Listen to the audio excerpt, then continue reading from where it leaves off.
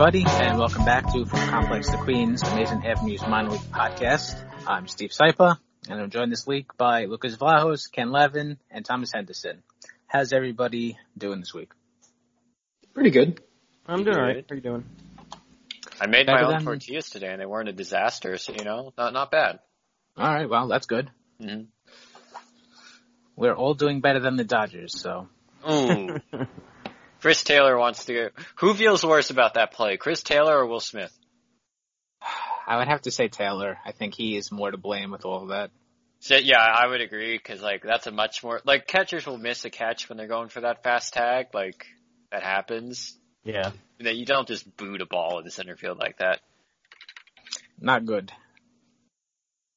And, you're so focused on the ball, you're not seeing that he fell. Yep. Yeah, I think that's the best part of the play. I remember when it was happening, and you see Arozarena just basically caught in the rundown, or what looked to be a rundown, and I was like, what the hell just happened to him? And they show the replay, and it's like, he legit just fell. Excuse me, you've got to say Arozarena like you're singing the Macarena, like Jeff Passan says he does. Alright, so extend, promote, trade. And on today's date in 1967, Mohammad Reza Pahlavi, the Shah of Iran, he officially declared himself the Shah, the King of Kings. Where the hell are you going, Emperor. Alright, well, he's obviously Iranian as the Shah of Iran, and there's yet to be a baseball player from Iran, but there is currently a baseball player who's pretty good, who's partially Iranian. Yu Darvish, right? Yes. Safat Farid Yu Darvish is his actual name. And if you didn't actually know that, you probably wouldn't guess that he is Iranian. So, who are we going to promote, extend, or trade of these other players that have ethnicities that you would not realize at first glance? First, we have the half-Brazilian Bo Bichette. Huh. Then we have the half-Vietnamese Danny Graves. And really? Uh-huh. And then the half-Argentinian Anko Lin. I feel like I've heard that one before. The Danny Graves one, I had no idea. Yep. His family was from Saigon. They left obviously because of circumstances. Yeah. Certain conflicts.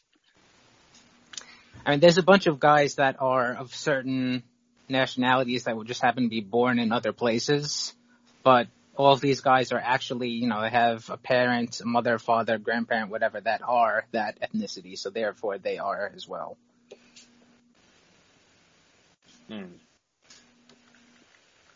So however you want to categorize these guys in terms of performance or in terms of how shocked you are that they have this ethnicity in them or whatever, but I think it's pretty easy call to extend Bichette, I think. Because that's both surprising and also I think he's probably the best player here. Yeah, agreed. No, only has 400 Major League plate appearances or whatever. But they've been good. You flip a coin. Graves definitely super surprising, so I'll promote him. Mets legend, Danny Graves. True. Yep. True. When was he on the Mets? 05. 2005 for 2 minutes, right? Yeah, he was bad and got DFA'd. Yeah, that sounds about right. One of many. He had a 5.89 ERA with the Mets, according to Wikipedia. So. That's actually apparently better than whoever else he played with that year, because his ERA for the season was 6.52, with equal number of strikeouts and walks. That's I almost said strikes and walkouts. I love good walkout. I love it.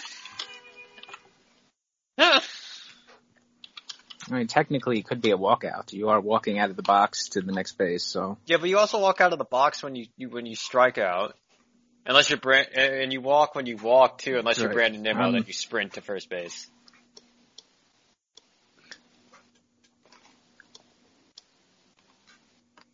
Yeah, it was pretty interesting finding all these guys who I mean, there's a lot more guys that have, like I was saying before, that were born in other countries and therefore, could be considered, depending on the jurisdiction and laws and everything, citizens of those countries. But there's some real wacky ones out there. A dude has his birthplace. This is an old-time baseball player, but if you go to Baseball Reference and you go to like birthplaces and everything like that, the dude has his birthplace listed at sea, and he's the only baseball player to have been born at sea. You could do that. Did he ever play for the Pirates? That would be fun. You could put your Road to the Show person's birthplace at sea in Road to the Show. Hell yeah. Really? Yeah, it's considered so when you first start a player, like you start playing like regional games, like you'll play on the East or West or Central team, and that's the international team. So like it's international with like people from like European and Latin American countries, and then it's like my at sea dude is like it's like batting cleanup. That's good. Do they have like a flag thing there? Or is it just a? Yes, they do. It's I don't remember what it is specifically, but there's a flag for it.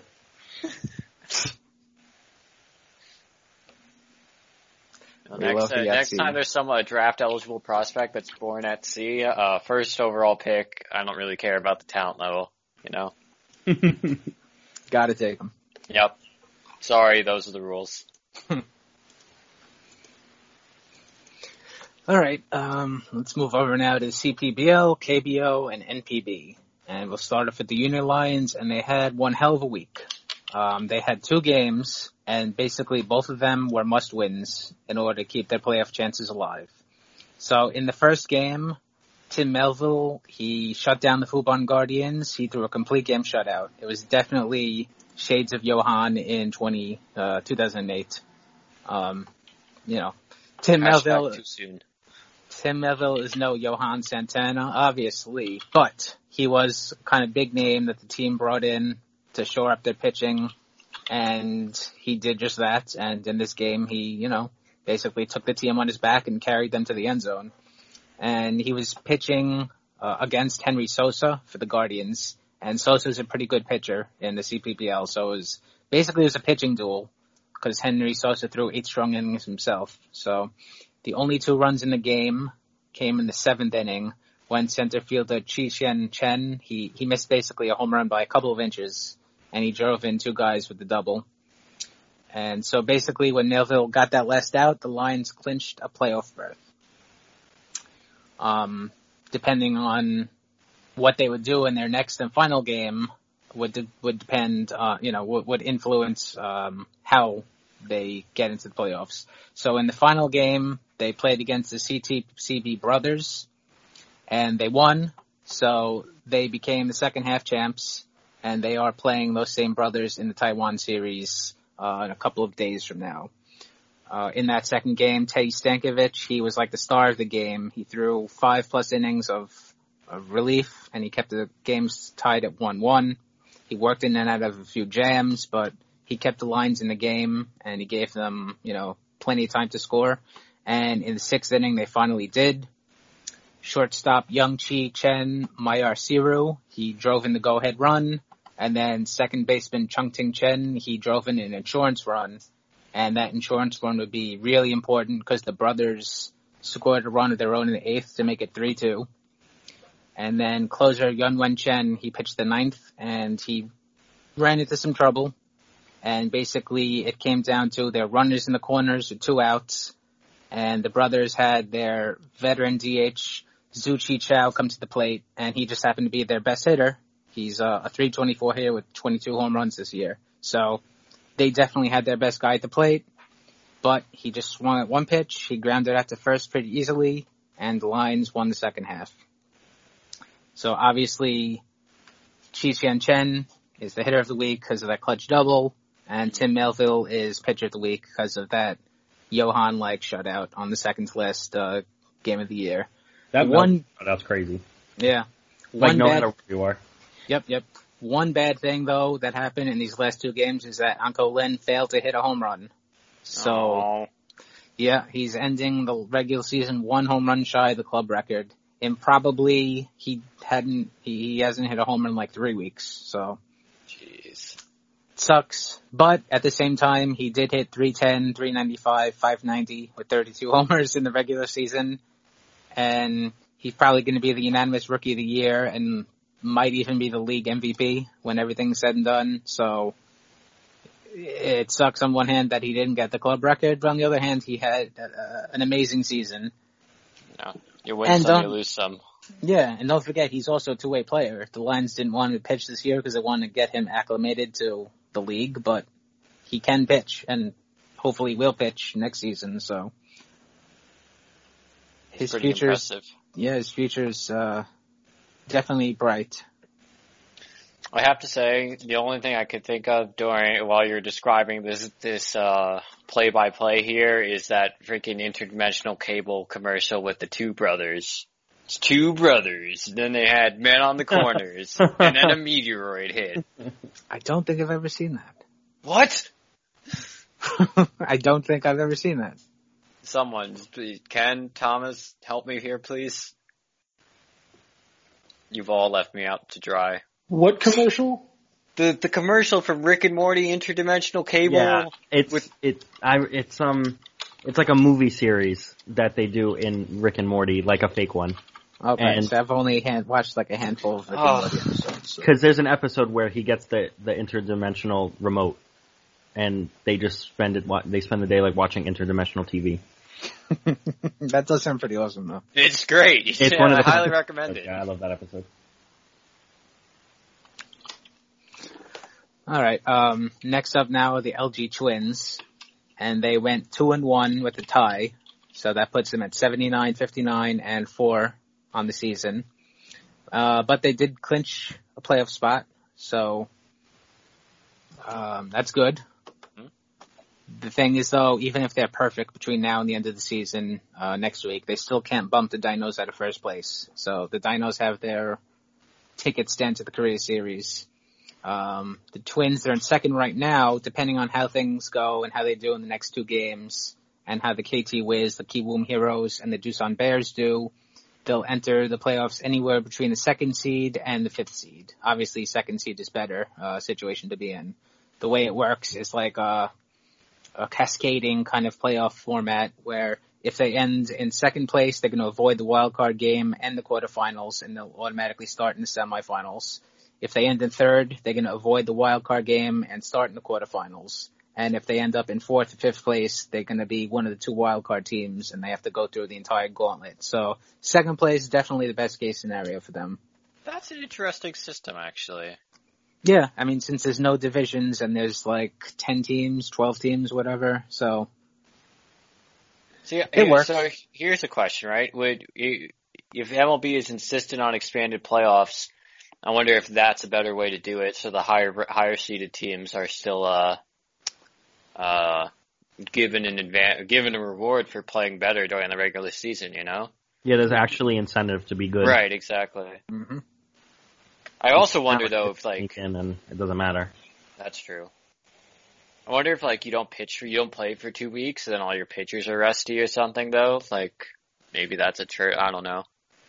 Yeah, I mean that could be, but you know how they are in Asia. They'll be throwing 900 pitch bullpens anyway. So. Oh my god. So center fielder Chang Ji-hong is the hitter of the week. He went 4 for 10 with 3 walks and a homer and a stolen base. And this is the first time that he's been hitter of the week. It's also the first year that he's got extended playing time too. He was drafted out of Konkuk University in the 3rd round of the 2016 KBO draft.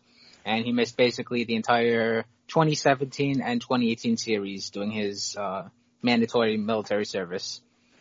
So he finally got back on the field in 2019. He spent most of the time in the minors, shuffling up and down a couple of times, getting to a total of 23 games with the Twins. When the season ended, he went to play in the Australian Baseball League. There's an all-Korean expansion team that the league added in 2018, so he played with them. And he hit pretty well. He hit 333, 465, 496 in 37 games, which is basically the entire season. And that opened some eyes. So manager Jong Il-ryu, he kind of worked Hong into the lineup a bit more. Then as the season progressed, he basically became a regular because of injuries to the rest of the outfield and his own performance. And here we are. And, the season isn't completely over yet, but majority of it is. And he's hitting 278, 406, 409 with a couple of games left to go. And he's basically one of the better leadoff men in the league because he gets on base a lot. Yeah. He's basically a slash hitter. He goes to the opposite field basically almost as much as he does pull the ball. So he's limited in the power department. And this is pretty funny. Obviously I don't speak Korean, so I rely on Google Translate, and you know how that can be sometimes. So what I think Google Translate was trying to say was that he has a modicum of power, like a little bit. Mm-hmm. But instead it says that he has Mongolian power. He has archers on horseback, and he's going to take over Asia. Yes. I would imagine Mongolian power is probably like a lot, though. Like I would describe a slugger as having like Mongolian power. But yeah, apparently Hung has Mongolian power. But he gets on base, like I said, a lot. He walks a ton. He doesn't strike out excessively. So, as a leadoff man, not driving the ball much more than the occasional homer and some doubles, it's fine. As long as he's getting on base. He's not speedy in the traditional sense, but he picks and chooses his spots pretty well.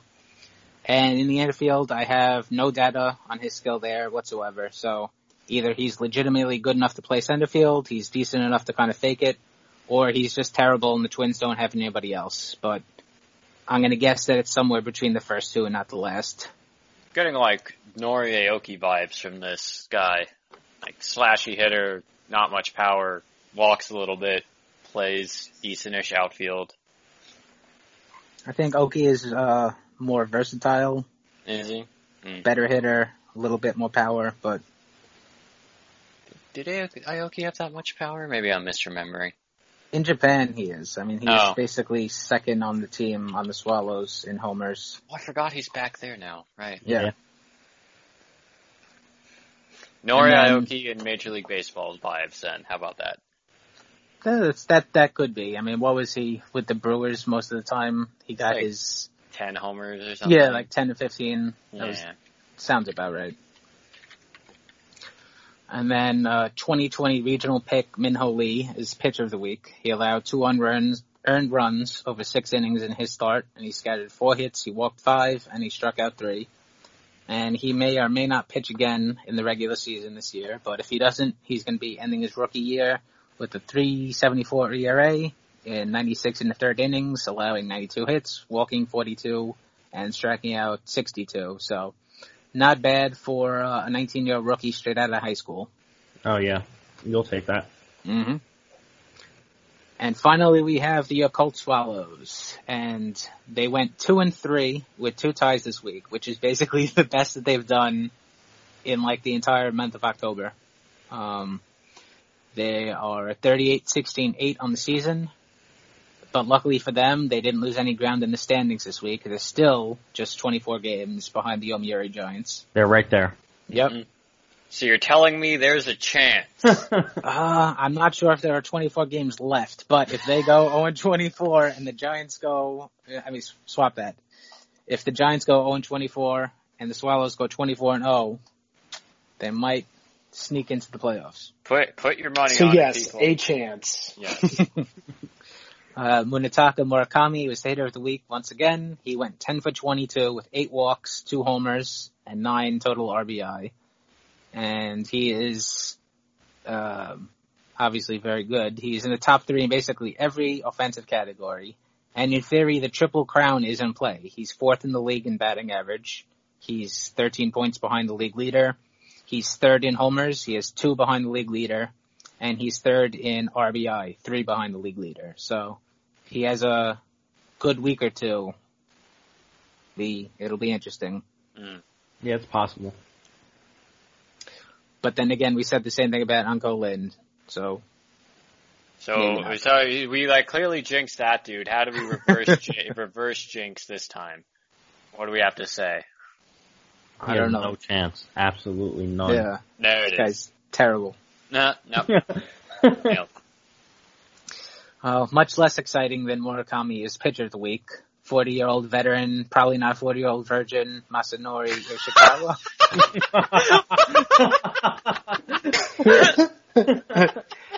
I'm not going to say for certain, but probably not. All right. He is a ball player after all. This so. guy fucks, apparently.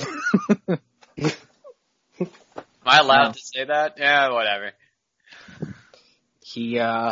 He certainly was in the game that he pitched this week. He gave up 1 run against the Giants, so that's pretty good, over 6 innings. And he scattered 3 hits, he walked 2, and he struck out 5. So, not bad for the old dude.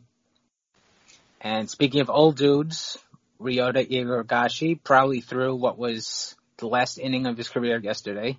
A couple of weeks ago, he announced that he is retiring, so the Swallows celebrated Ryota Igarashi Day on Sunday. And he threw 1 pitch. He threw an 88-mile-per-hour fastball to Moises Sierra, and he got a ground ball that Alcides Escobar handled easily, and that was that. Dude, what the hell? Wasn't Moises Sierra one of the, or am I thinking of someone, I'm thinking of someone else. There's like a Sierra in one of those awful trades the Marlins made, but it wasn't Moises. This is obviously someone a lot younger. Anyway. Good for Ryota Igarashi. I liked it when he was on the Mets. That's fun. Like 3 random Major League Baseball players you just named in another. Yeah, pretty much. This is like a hardcore baseball trivia in 20 years, right? Like a first line. This is? Guys, we're remembering some guys. We are remembering some guys. Freaking Alcides Escobar. Igarashi was he made his professional debut in April 1999, and he lasted until yesterday, so he's the 5th MPB player to pitch in 4 different decades, so. That's insane. Yeah. He was the 6-time NPB All-Star. He led the Central League in saves in 2004. Mets signed him in 2009, and he was supposed to be the setup man to K-Rod, and didn't exactly work out. He spent like half of his time in AAA Buffalo, and then he had a combined over a year and a half, 5.74 ERA with the Mets, so. I didn't realize he was that bad. Oh, yeah, he was. I remember him being better than that. Yeah, those are some dark years, but like, I kind of remember him being a little better. I don't want to say that any time he was brought in, it was like instant game over. Not in a good way, like in a bad way, but that kind of was the situation.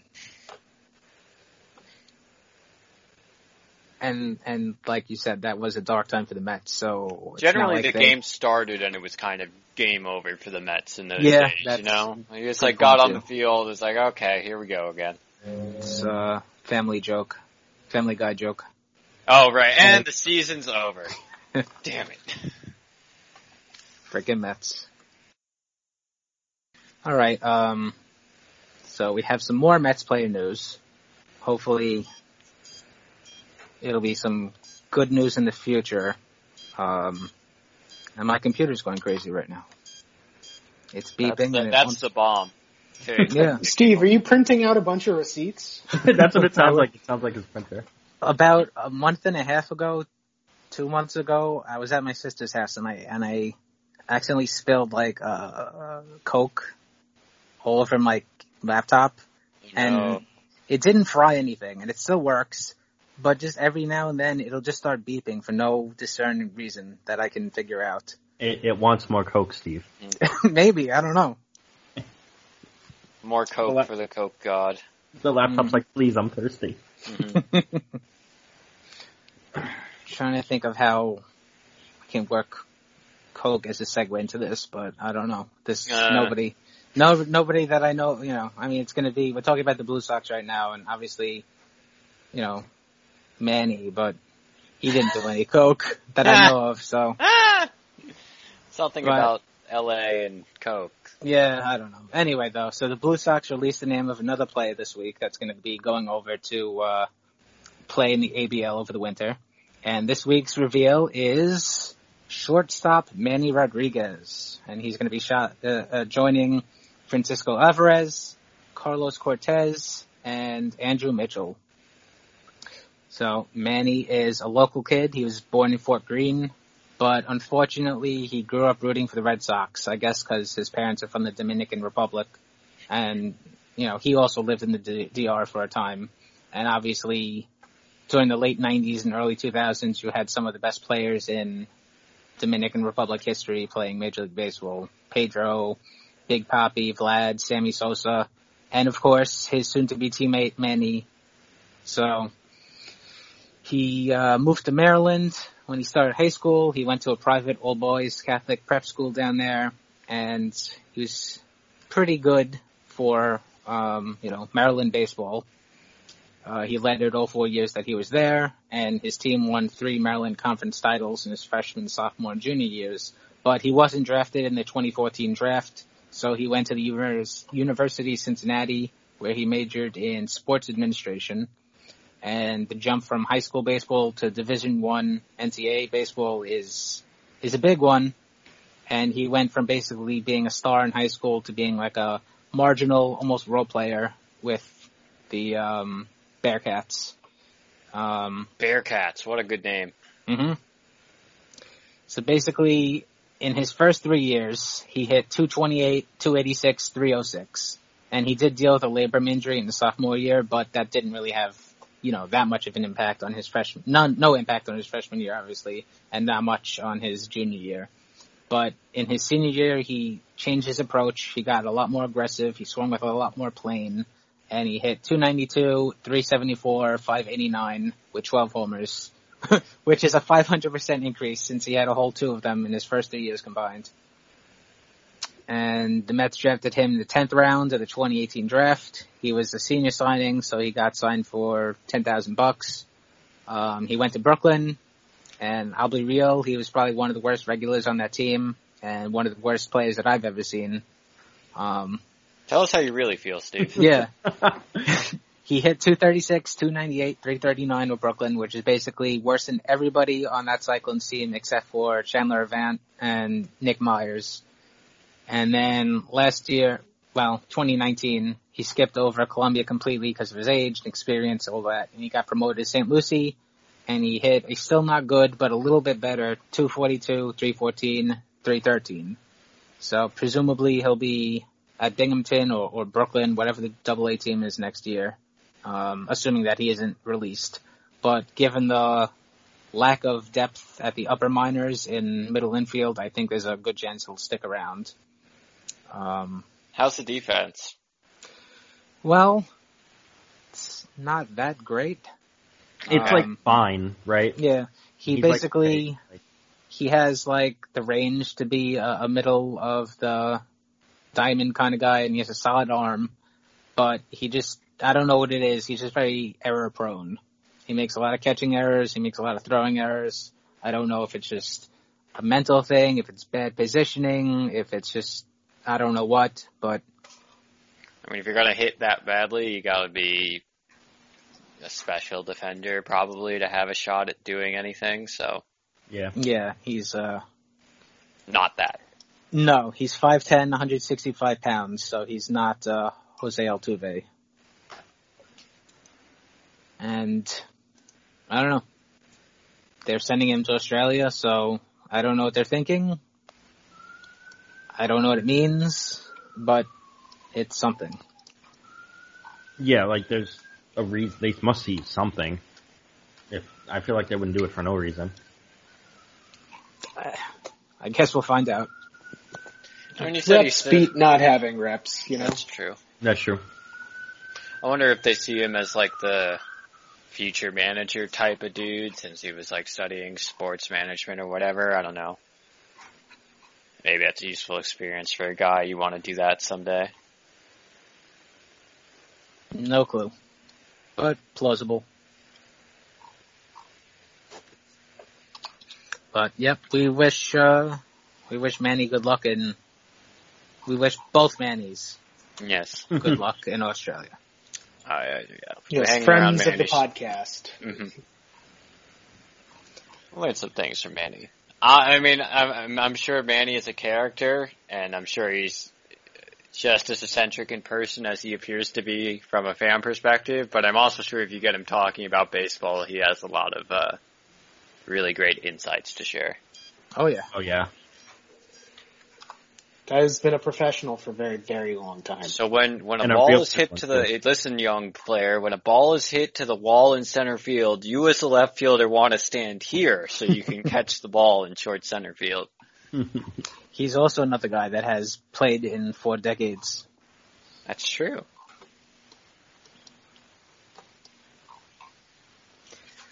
All right, so for the last couple of weeks, we've been looking back at Sandy Alderson's tenure as Mets GM, since Steve Cohen hired him to be team president when the purchase goes through. So that probably means that Brodie Van Wagenen's time as Mets GM is limited. So assuming that he's not going to be around for that much longer, the Brodie era is done. So we are going to give the same review that we gave Sandy. We're going to look back over at some of Brodie's trades and Oh boy. free agent signings and drafts and all that kind of stuff. Oh boy. Yeah, it is decidedly less positive, less Rosy. Good, less rosy. I'd say logical. Coherent. Coherent. A lot of words you could use. Wilponian. Yes. That is the Is it Wilponian or Ponian? I like Ponian. You like yeah, I Ponian? think Ponian works. Okay. Just so we're all on the same page here. Yeah. All right, so we're going to start in February 2019, the first major minor league contract that he gave out. And the Mets signed free agent shortstop Adeiny Echeverria. And Echeverria wasn't really good at all when he was promoted to the majors. He hit 204, 252, 359, but they went with him over Luis Guillorme to deal with Cano's injury and juggling Amid Rosario's time off and all that kind of stuff. And in the end, it definitely turned into a low Mets situation, a debacle, because they released him a day before he was supposed to get $1 million contractual bonus. So, typical Mets. Mm. And then to rub it in, I don't know if you want to say rub it in, but then he went to the Braves and he was like legit really good. So. It's just such a scummy thing. Like, and you have to think that other minor league free agents notice this shit, right? Oh, of course. Of course. Mm-hmm. Like between this and the Mesoraco situation, it's like, why would I want to go sign a minor league contract with the Mets? Yep, these are some of those kind of background details that when free agency comes up, kind of can come into play. The Mets don't have any foresight, obviously. And this wasn't even like, it wasn't even like a terrible signing either. Cause like, he's a good defender, like he's never been a great hitter, like he had the hot stuff with the Braves, but like, those are the type of guys I'm fine with them signing. And they just screwed him over for $1 million and then let him go to the division rival and then watched him be good there. Like that's the more annoying part than anything else.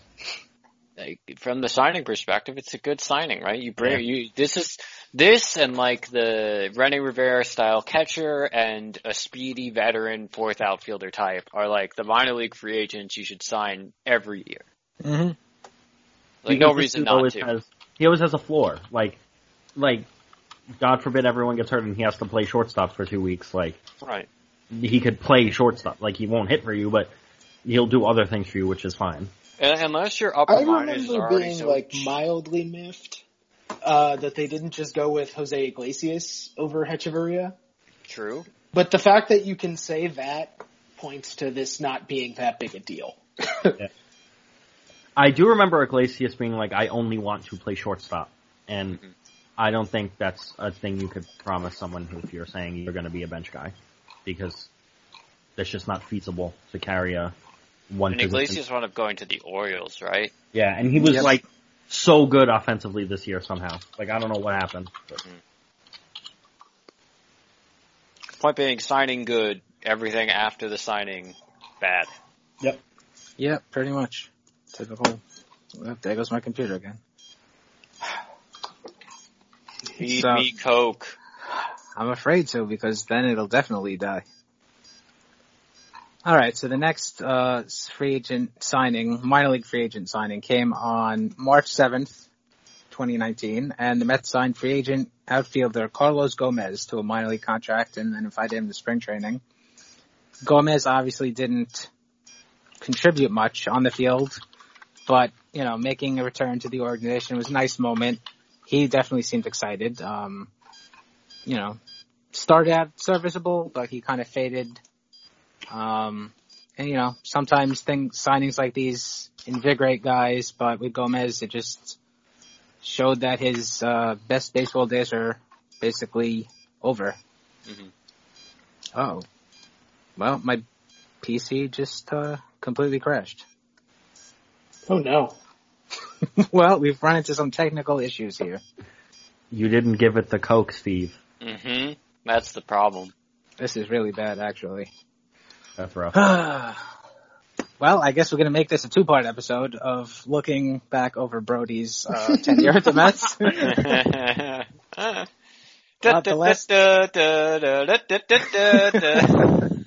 last thing that I saw before my computer, it didn't give me the blue screen of death, but it did give me the blue window screen saying, uh-oh, something went wrong. We're going to restart your computer and get the data. Uh-huh. But anyway, the last That also thing... describes Brody Van Wagenen's Van Wagenen bot has crashed. Please reboot. He's gonna walk into the office one day after Cohen takes over, and that's gonna be that screen. And he's gonna be like, "Hey," and they're gonna be like, "Yeah, you're fired." Well, the last thing that... Oh, no, geez. It says that my hard drive is not installed. Well, that's not good. Oh boy. This is now a tech support podcast. Thank you for joining us. On, anyone got a clever name for this? Met-themed IT podcast. Send your suggested names to whatever the podcast email is. Well, if this actually, completely died, then this is, really bad, because literally everything that I had was on my computer, obviously. Alright, I just powered it back up, and it's starting, so let's see. I see the Dell screen. That's a good sign. Are we still recording? Yes. Yes. Well, anyway, so the last thing I remember seeing before we ran into some catastrophic technological problems here is that they signed Ruben Tejada to a minor league contract. So it's kind of similar to Carlos Gomez. That was a signing that didn't really work out in terms of production on the field, but it was a nice moment because... Didn't he, randomly hit really well in the minors? Yes. Yeah, he hit 300 or something. Yeah, he was the MVP of Syracuse, basically. It's him and someone else just ripping up the minors, and they refused to call up either one of them. I forget who the other person was. Dilson. Was it Dilson? Believe. Yeah. I would look it up, but I mean, this goes back to the Adaney thing, though, right? It's hey, signing Adaney is fine. Signing Tejada is in the same way fine. But then sticking with them for as long as you do instead of trying something else when there's possibly something else is dumb. And that's what they did. Yep.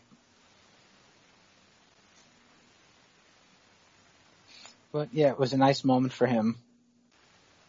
And I don't know if he played anywhere this season. Assuming that there would have been a actual normal year, he obviously would have gotten a job somewhere. Maybe not at the major league level, but definitely a minor league contract somewhere. And, given how things might have broken, he could have popped up in the majors again. But obviously 2020 is not a normal year. Tejada hit 326, 404, 471. Jeez. Not bad. Guillorme hit 307, 412, 452. What the hell were they drinking at AAA that year? Every middle infielder on the roster just decided to beat the shit out of the ball. Dilson only hit 248, but he had a 330 on base percentage and a 501 slugging. Jesus. Yeah, he just sold that for power. Yeah. Well, when no one wants to give you any opportunities, I guess sometimes you just got to do what you got to do. Truth. Well, Hector I guess... Santiago had the highest OPS. Who? Hector Santiago. Oh, okay. It was like 1,300. Jeez. Not bad. Sam Haggerty was good that year in AAA, which he was ended up being good in Seattle this year. 310, 383, 524. Okay. That's Thomas Reed's baseball reference. Well, Howard it's better Twist. than silence, so. Status update. My computer has rebooted. Well, that's I good. do see all of my icons. Nice. Oh, I we're do back. see everything. I'm going to give it like a second or two to let everything kind of like fully repopulate on the desktop, let it figure out what the hell it's thinking to do. And I'm going to now attempt to open up the podcast script here. A drum roll, please. All right, it's thinking, it's starting to load. I couldn't do a drum roll for long enough. It's moments like these where I wish we had an actual soundboard. We would play too much with it. Probably. We just hit like the DJ noise. Boom, boom, boom, boom. Yep. That's It what I seems would like do. my computer crashed and we're like, bow, bow, bow, bow. I mean, long story short, so far Brody did a bunch of generic minor league signings that are good to do that they then mismanaged because they're the Mets. Actually, There were also 2 ex-Mets, so I wonder who told him to do that. if we had a soundboard, if we had an actual legit soundboard, you know what I feel like I would have to use for my computer just crashed? Uh-huh. The Price is Right. Boom, boom, boom, boom. Definitely called for in the situation. I mean, we would need a Met sign ex-Met sound because it's so common. All right, now it's thinking. Microsoft Word is saying that it is starting, so it's taking an excessively long time here, but at least it's working. Kind of, maybe. Brian may or may not cut this all out, or he may not. This may be free tech support content, you know? Yeah, I mean, if this happens to anybody else, they could follow. Oh, it opened, and it's still there, and it's working. Hooray! Wow. IT department, you try turning it off and on again. I totally need to, like, really get on backing everything up, though. Yes, I would highly recommend that. Yeah, I'm, although ironically, that was Ruben Tejada was the last minor leagues contract signing that they gave out that year, so we didn't really miss anything. Oh, look at us. All right, well, now we'll get to trades, and maybe this is something we would have wanted to skip over. The first trade that was made in 2019 came on December 3rd, 2018. And the Seattle Mariners traded second baseman Robinson Cano, Edwin Diaz, and cash to the New York Mets in exchange for Jay Bruce, Anthony Swarzak, Gerson Batista, Jared Kalanick, and Justin Dunn.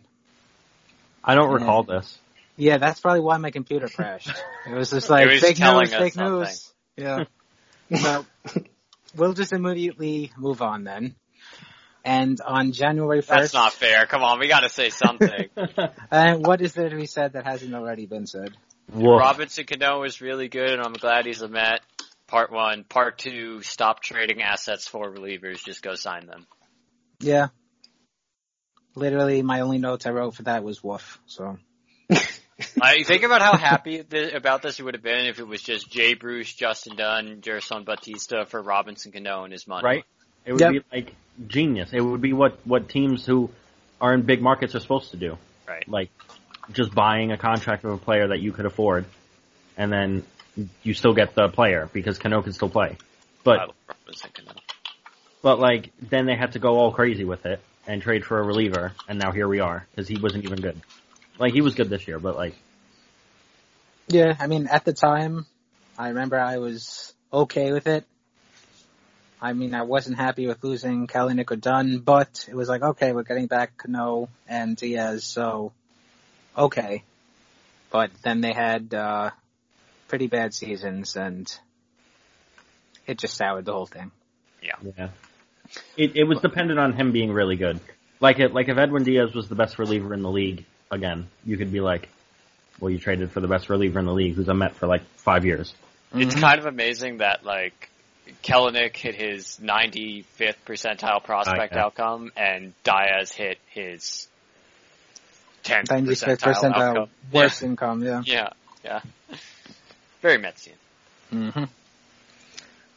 So next on January 5th, 2019, the Mets made another trade, and the Milwaukee Brewers traded center fielder Keon Broxton to the Mets in exchange for right-hander Adam Hill, right-hander Bobby Wall, and second baseman Felix Valerio.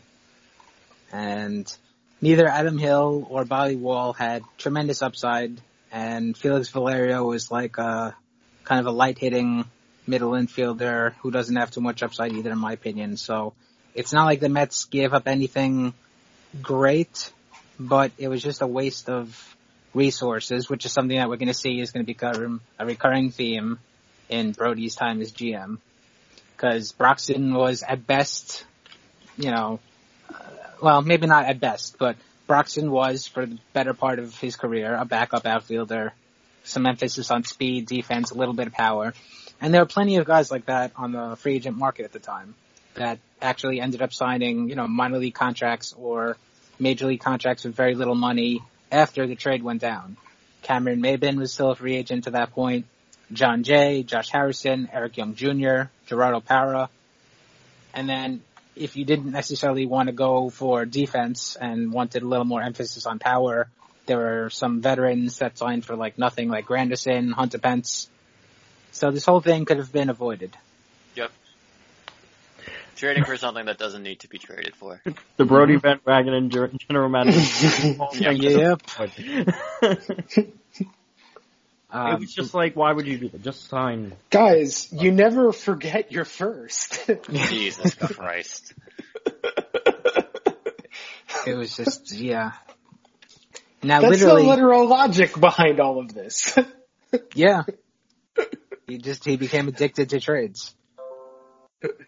It's like that, the episode of South Park where it was the WWF, parody.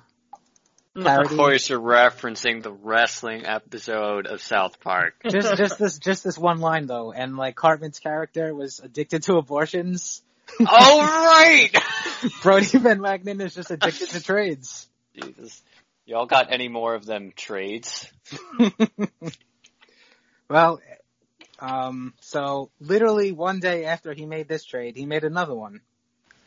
And he traded Kevin Plawecki to the Cleveland Indians in exchange for Walker Lockett and Sam Haggerty. Everybody lost in that one. This one makes me angrier though than I think any of the other ones. Why? Because it subjected us to Walker Lockett for the next True. 2 years, and also Kevin Plawecki, he's not great, but He was good this year. Yeah, and you were starting, Tomas Nido was your backup for a year when Tomas Nido probably needed to be at AAA. That's a fair point, honestly. Not great.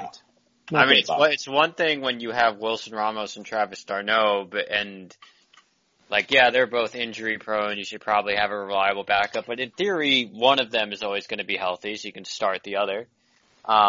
But then when you rage cut Travis d'Arnaud, and then suddenly you only have the made of glass Wilson Ramos and Thomas Nido, suddenly you wish you had Kevin Plawecki back. But Yep. Well, I think, mentioning that Brody Van Wagenen is addicted to trades, I think really is apt because literally on the same day as this trade, he made a second trade. And this one worked out a little better, I guess, but the Mets sent second baseman Luis Santana, outfielder Ross Adolph, and catcher Scott Manea to the Houston Astros in exchange for outfielder, quote-unquote, J.D. Davis, and shortstop Cody Bohannon. I remember being annoyed they traded Adolph. and Santana. I mean, honestly, even in retrospect, with everything that has happened since, I would still not make this deal because I think I would. Here's my take on it, right? And I was definitely annoyed with it at the time. But I think this is justifiable if you think you have an evaluation edge over the team you're trading with. Right? Because J.D. Davis was perhaps not at the moment of this trade, but at one point was a better prospect than any of the prospects you traded. And if you're And if you trust your evaluators to say, yeah, the Astros are misevaluating this guy or misusing him, or we think we can get more out of him by doing X because we can develop him better, then yeah, this is the kind of trade you make. I just didn't trust them to have that edge because somehow they did too. Right. The fact that they pulled it off is incredible. But in a vacuum, I'm looking at this like, this is the Mets, one of the most incompetent teams in baseball, trying to get an evaluation/development edge over the Astros, one of the, I mean, this was before the whole cheating scandal, but one of the more you mean competent. The banging scheme? Yeah, banging scheme, the trash can. So I think this is justifiable. I think it's an okay concept. I was probably too harsh on it at the time, but I would still question their ability to do it again. Yeah, I think that's where I stand too. Like, it's not the type of trade this is trading prospects for another prospect because you think that you could get an edge is fine, like you said. But when it's the Astros, especially then, we didn't know that they were like cheating. We thought they were just like really, really smart, which they probably are actually really smart too. Like they're just doing both. But like the Mets are going to get screwed by the Astros like 9 times out of 10. Like this is the one time they won. And even if J.D. Davis, if the DH goes, he might not have a spot long term. They might have to trade him at some point to like an American League team. You're probably going to get prospects back better than you traded. Mm-hmm. That's what I was going to say. I still wouldn't, like I said, I still would not make this trade. I don't think that it was necessary. I don't think that his production was really that great that it's just like, wow, okay, the guys that we gave up would be far inferior, but taking all that into account and conceptualizing that he does not really have a place on this team going forward, most likely, and that they will get something back when they trade him, then the full circle of the whole situation I'm okay with. Yeah, I'm assuming that they're going to end up with better prospects from a J.D. Davis trade, that they trade him out, because he's a legitimately good major league hitter. Like, he's shown that at this point. Like, you can't really argue against it. The defense is his problem, and if he was a competent third baseman, then we would just stick him there and call it a day, but I don't trust any position. This is the kind of shit the Rays do on a routine basis. Yes. And they don't get and this is a bigger hit than the Rays usually get, but they just always eke out a 2%, 5%, 10% advantage because they just know they can evaluate and develop better. And in an ideal world, this is the trade your team makes often. I just didn't have faith that they could, and I still don't have faith that they can, but maybe things will change now. Yeah, hopefully it'll be different with new people involved.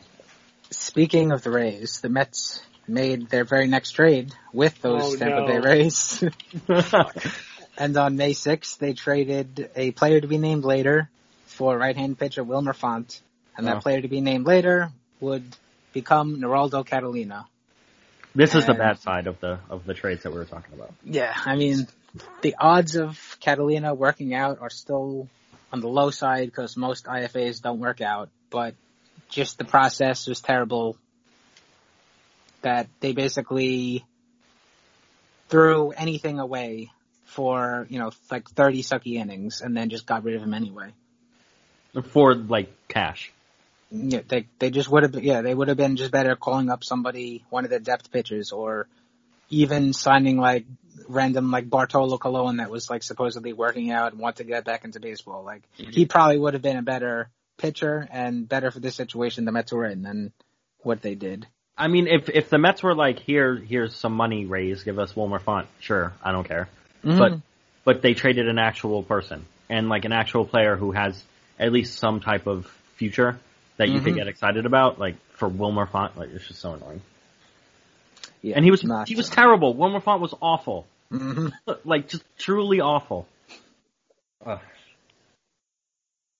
It's so stupid. Not what you want to see. No, you hate to see it.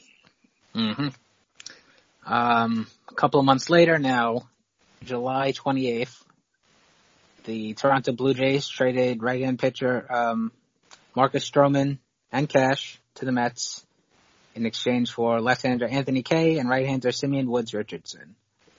And at the time, pretty good move. And even now that Stroman opted out and he didn't pitch in 2020 and he's a free agent now, I'm still fine with the move in retrospect.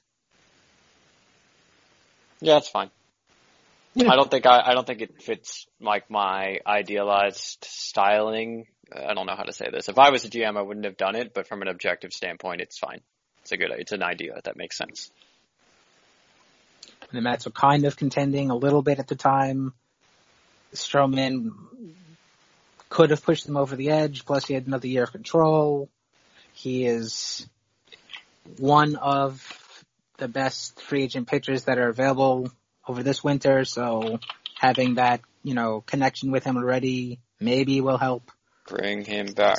Him back. So, I would say if this wasn't a team run by Brodie Van Wagenen and a team that was more in tune with modern baseball, Stroman would have already been extended, and this would have been a great deal. Well, they would have extended him the same day.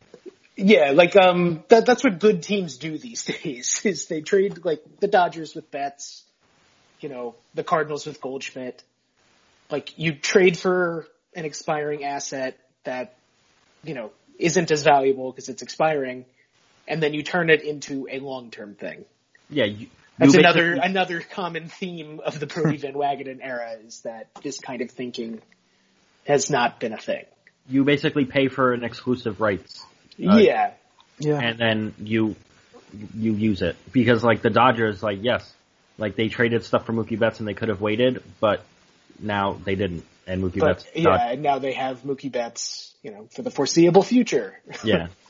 Must be nice. Must be nice. Well, the very next day after this trade went down, the Mets made another trade, and they sent left-hander Jason Vargas to the Philadelphia Phillies in exchange for catcher Austin Bozart. And Vargas was not great by any stretch of the imagination in 2019. He had a 4.01 ERA in 94 and a third innings, but he was better than he was in 2018. And maybe if the Mets were willing to eat some of the money that was owed to him, they could have gotten back something that might have some value, like maybe a flawed reliever or a defensive specialist or something like that. But instead, they got back Brady Wilpon's former teammate. So I have trouble recalling a trade I couldn't care less about. It's so the only thing I will say about this trade is it's another example of the big theme surrounding Brodie Van Wagenen and the Wilpons, which is that they have a tendency to hire only people they know, regardless of anything. I mean, you weren't going to be getting back much from Jason Vargas, even if you ate the rest of his contract. But exactly. Who you cares? could have gotten but back it just something looks better. Funny. Yeah. Well, thankfully, that was the last trade that happened in 2019. So we'll move over to the first draft that he was involved in, and the Mets picked 12th overall, and with that pick, they picked third baseman Brett Baty. I wasn't a fan of the pick necessarily. I liked some of the prep pitchers that were available at that point better, but it's not like anybody separated themselves from the pack to make Baty a bad pick or anything like that. So it's just a fine pick for now. Nobody has, on any national prospect list from BP or BA or MLB or anything, nobody has anyone particularly higher on Baty that was drafted after him, so it's just not a big deal. And obviously he has a lot of power potential, so it seems like a fine pick for the spot. Yeah, exactly. I was really, really hoping Hunter Bishop would make it there, and they missed by 2 spots. I know. That was getting close there. I thought it was actually going to happen. Similar to, we had a similar situation where we were talking about the Justin Dunn pick or the David Peterson. I forget which one, but where Blake Rutherford went 1 pick before, right? Peterson. That was Peterson. That was Peterson. Okay, it's so if Bishop had still been on the board and they took Baty, I would have been annoyed, but he wasn't, so I don't have a strong take. They simply should have traded up. Yes. Should have just trade up, Just trade for the first pick. Makes sense. And now IFAs that were signed that year, quite a few. Outfielder Alexander Ramirez, he signed for $2 million. Catcher Fernando Villalobos signed for $400,000. Outfielder Eric Santana signed for $385,000. Outfielder Uriel Martinez signed for $335,000. Shortstop Victor Gonzalez signed for $250,000. Shortstop Junior Tillian signed for $185,000. Shortstop Ismael Monegro signed for $125,000. And Robert Dominguez signed for $90,000. And then another right-hander, Jose Acuna, don't have any signing info for him, but he's another guy that, has a solid fastball to work with. So what do we think of this strategy? Like, they obviously didn't sign any of the really, really big names. You get 3 to 5 million-ish, or maybe a little bit more or less. They signed a lot of the second tier. They've never really done that. Right. So I'm wondering if this is just a better strategy, period, though, because I don't know that the success rate on those guys is that much higher than the second tier guys. And if you could get 10 of them, yeah, it's interesting. I don't have the data to back up that hypothesis, but it's an interesting idea. Yeah, it's tough. It's tough for us to sit here and say either way because, it's the minor leagues are already random, and then when you add in such younger ages on top of it, it's so hard to. That's why I don't really mind the quantity take because there's a higher chance of one of them hitting than if you just sign 2 people, then all your eggs are in that basket. Right. Exactly. And they're spending the money, right? They're not pocketing the IFA money. That's the most important thing. It's not like they're just sitting around with it, hanging out with some IFA money. They're spending it. They're using it. They're just using it in a way to spread it around to get more bodies in the minor leagues. Yep. I think that unless you are targeting and spend your whole sum on a guy that's heads and shoulders above everybody else, like a Jason Dominguez with the Yankees last year, then it's a fine strategy because. But even then, there's been plenty of those guys who just, Kevin Maitan, for instance, just totally flamed out. Franklin Barreto was one of those guys. Yeah. Franklin Barreto. Guy. Even for the Mets, the shortstop, Kenny Hernandez. Yeah. Even more notable than that was the same IFA class that they signed Andres Jimenez in. They basically made 2 big signings. It was Jimenez and it was Gregory Guerrero. Right. Gregory Guerrero has not typically been a very you're good player. lucky if one of the 2. Right. If you have 2 big signings, you're lucky if one breaks reasonably well. Mm-hmm. Yeah. I want to even say that Guerrero got more money. I think it was 1.5 million to 1.2. Might have to switch that. It might have been Jimenez that got the more, but still. But yeah, unless you're putting your money into a guy that seems that he's going to be a definite guy, then I'm fine with the strategy of spreading the wealth around. Yep. Me too. All right, so that was 2019. Did we mention Matthew Allen in the draft or? I tried. Have we gotten to the draft? Yeah, we were just talking about Baden. Ken, where are you? That kind of thing, I feel like it's, once you get past this first round, it's so variable that you can't really complain. If the Mets didn't sign Allen, I wouldn't be able to complain because.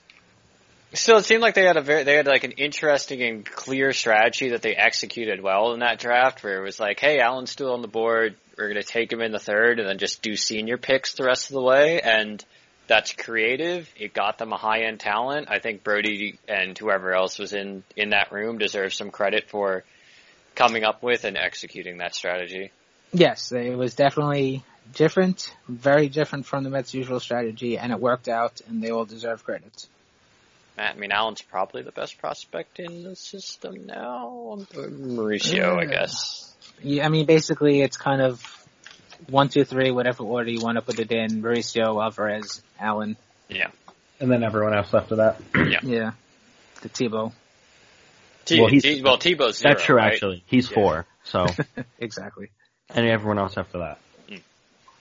All right, so 2020 now. The first major minor league signing they did was on December 3rd, 2019, and they signed free agent left-hander Chasen Shreve to a minor league contract. And Shreve was never necessarily a dominant reliever at any point, but he was definitely an undervalued asset because he spent basically all of 2019 in AAA. and the Mets correctly identified that he was going to perform well in the majors. So good for Brody and company.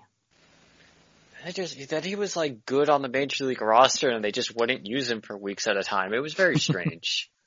The way they used him was like, all right, you're going to pitch 5 innings this game, and then I will see you later in 2 weeks from now. And then in 2 weeks he pitched 5 more innings. It was just like, when did he become like a pseudo spot starter?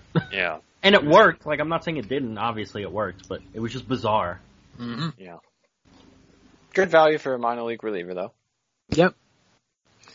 The next signing happened on January 27th, and the Mets signed free agent right-hand pitcher Rob Whalen to a minor league contract.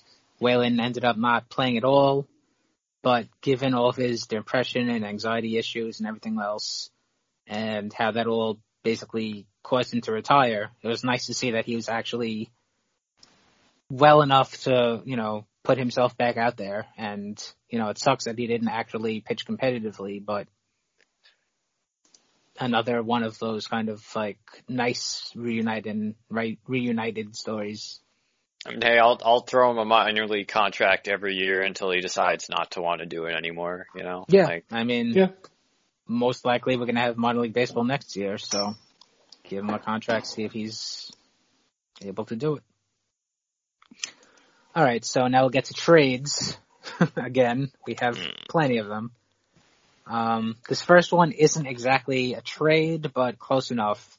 So on November 4th, 2019, the Mets claimed Steven Gonsalves off of waivers from the Twins. And in a vacuum, it was a really solid move because he cost nothing. Mm-hmm. And he instantly became like their 6th or 7th starter. Yeah. Whatever he was. Yeah. Yeah. Ken was the only one that actually put him in his individual top 25 list.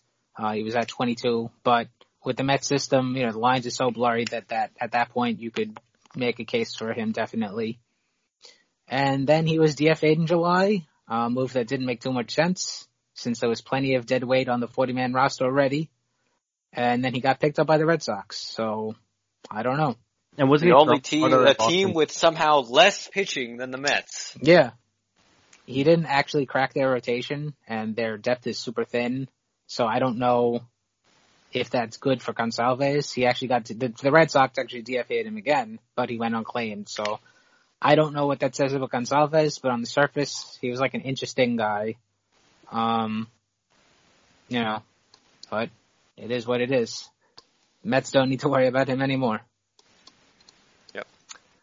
So, now the first actual trade took place on December 5th, and the Astros traded center fielder Jake Marisnick to the Mets in exchange for left-hander Blake Taylor and outfielder Kennedy Corona. And basically this was a terrible process on day one, and everything turned out to be basically worst possible case scenario for the Mets. This is the Keon Broxton trade, but worse because they traded an actually interesting pitcher in the process. And call it the Keon Broxton trade to Electric Boogaloo? Yes, exactly. Like trading Bobby Wall and Adam Hill, like it's dumb, but I'm not that angry about it because it's Bobby Wall and Adam Hill. Trading Blake Taylor, who was coming off a impressive season and had the stuff that made him look like a viable relief prospect, to do the same damn thing you did last year that didn't work. And again, it didn't work. It's like, what are you doing?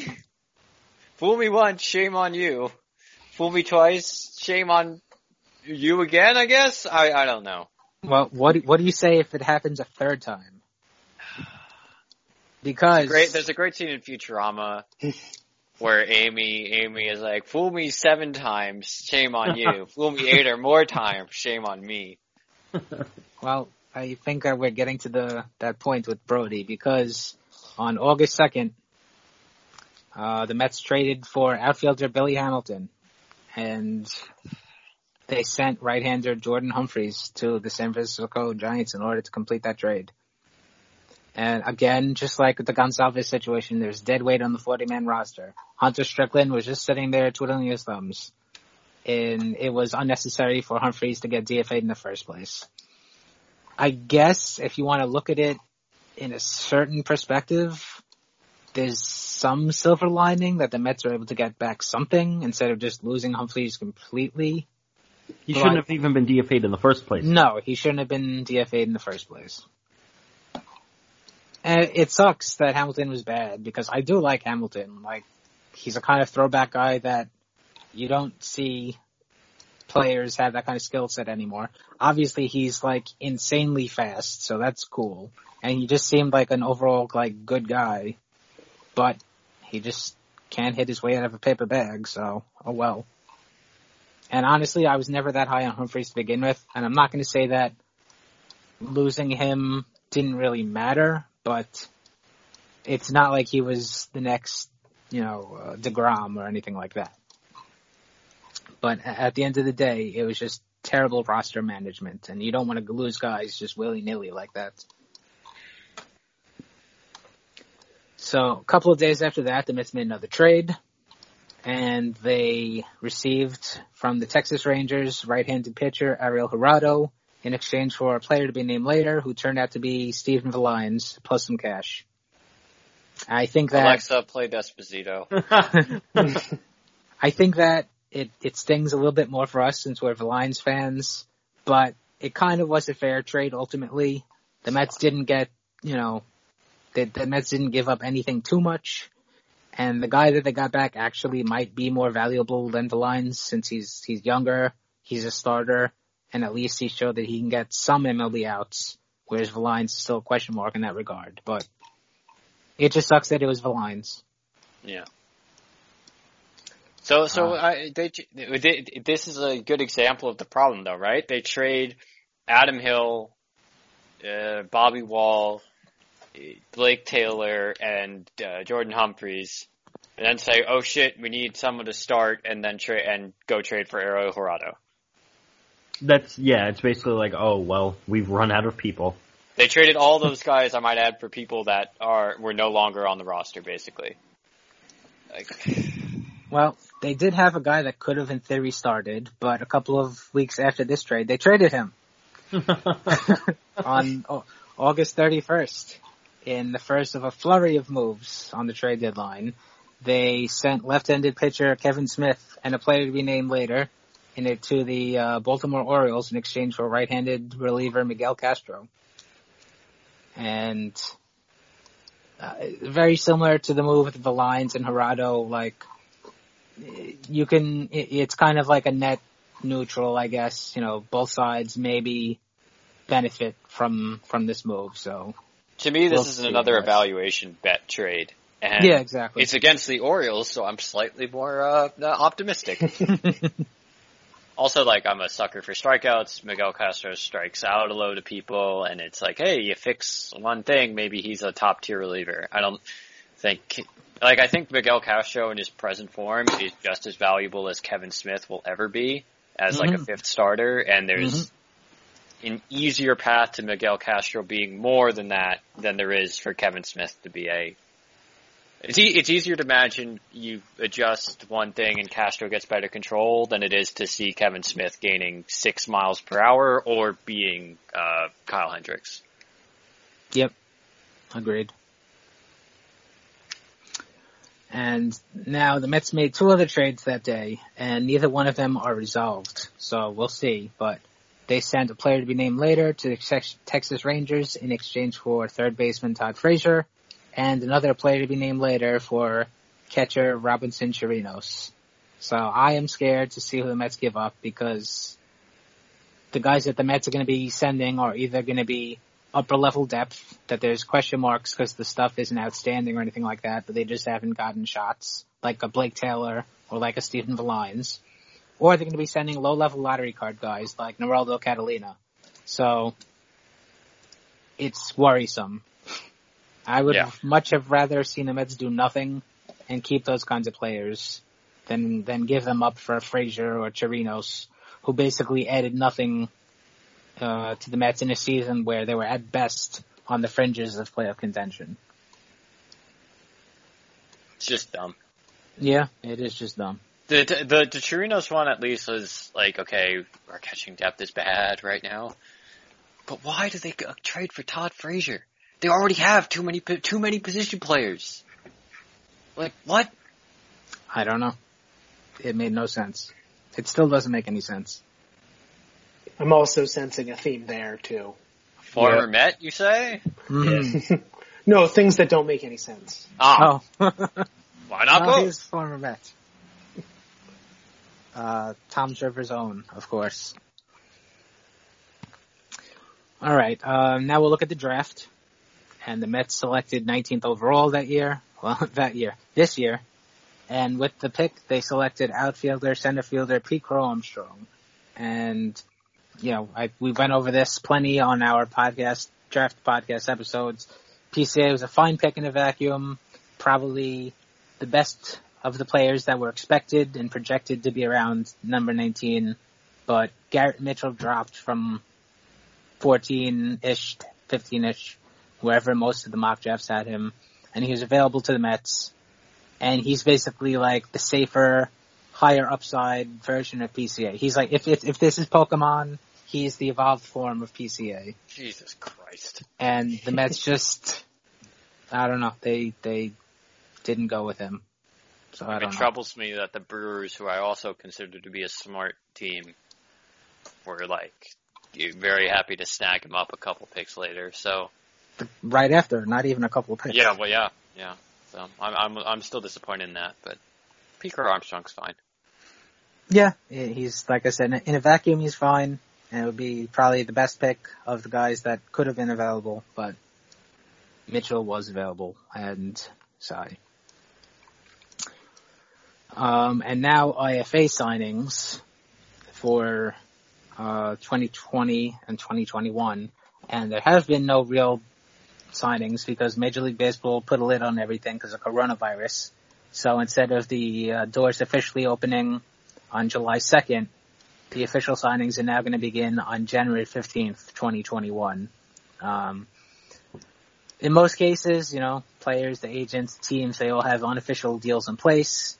So we're able to get reports of, who's probably going to be going where from the indomitable Ben Badler of Baseball America. And he has reported that the Mets don't have any big 7-figure signings lined up, and instead they have a bunch of 6-figure deals worked out. So like we were just talking about a couple of minutes before, looks like they're going to be stretching their money around a bit. Their strategy seems to be focus early on the MLB draft, like the actual draft, and then spread your money out in the IFA. It's like the exact opposite thing. It's kind of interesting. Mm-hmm. I wonder if it's an in tandem situation. Like they're looking at it as one big thing, like one big influx of young talent, and they're saying we could get the closer to the major league impact guys in the draft, and then fill out the rest of our lower minors with IFA guys by spreading all that money around. That's an interesting thought. Because they did it twice now. This front office did the exact same thing twice because they did the same thing in this draft. It was less exciting this time because it wasn't Matthew Allen in the third round, but still it was like the same general idea.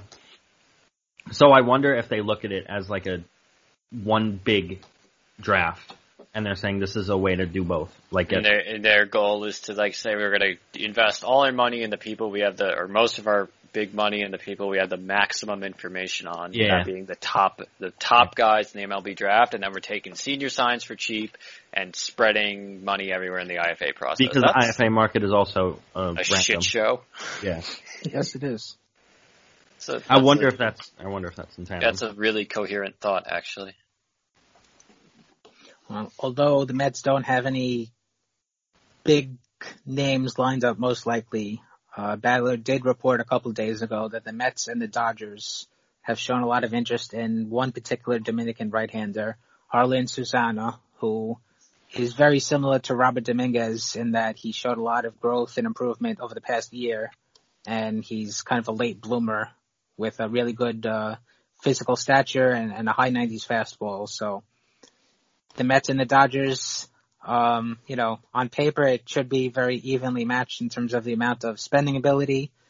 In reality, that has not been the case. But it would be cool to see if the Mets could sign this guy too, because if that is the case, that would be like 2 coups back to back, picking up, these kind of undervalued, underscouted guys who then bloom late in their I don't want to say late in their careers because, I mean, we're talking about like 18-year-old kids, 19-year-old kids. But late in this process. yes, late in this process. Absolutely, it'd be nice. I mean, always. I imagine there are a lot of these guys who slip through the cracks. Like physical development, especially in your late teens, is not linear. So I wonder how many of these guys just don't get noticed because no one's looking at them. Yeah, a lot, I'm sure. I mean, the Mets got Rafael Montero this way, who obviously never turned into a stud or anything, but getting a cromulent major league pitcher out of this is something in and of itself. I mean, Montero went on to actually pitch in the majors and have success at times, which is like the 99.99999% outcome for best case scenario of these people. So definitely can't argue with him. So yeah, that was the Brody Van Wagenen era, and I guess the best way to describe it is just trades. Have you got more trades, like you said? He's just Walmart Jerry DePoto, really. Like,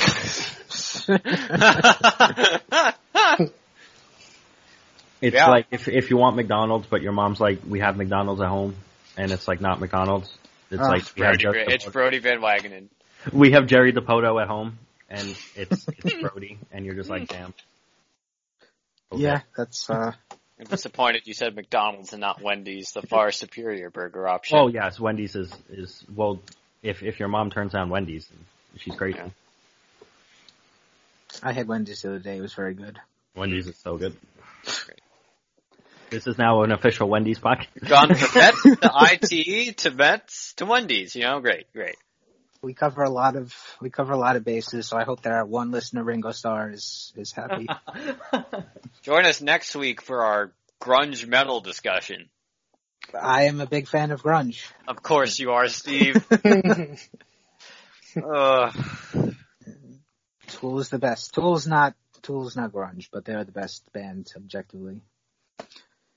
Anyway, if anyone has any questions, comments, or whatever, you could send suggestions for the name of the IT version of this podcast. Yes, or suggestions about what I could do to fix my computer. Please send me an email at our email address from complextoqueens@gmail.com. You could follow us on Twitter and shoot us questions there. I'm at Steve Sypa. Lucas is at Elvajos343. Ken is at Ken1191. And Thomas is at ZedMetSeason SZN. Subscribe to the podcast wherever you get your podcast from. Rate and review it. And, of course, thank you for listening. Thank you, Ringo. And we'll be back next week. And until then, love the Mets. Love the Mets.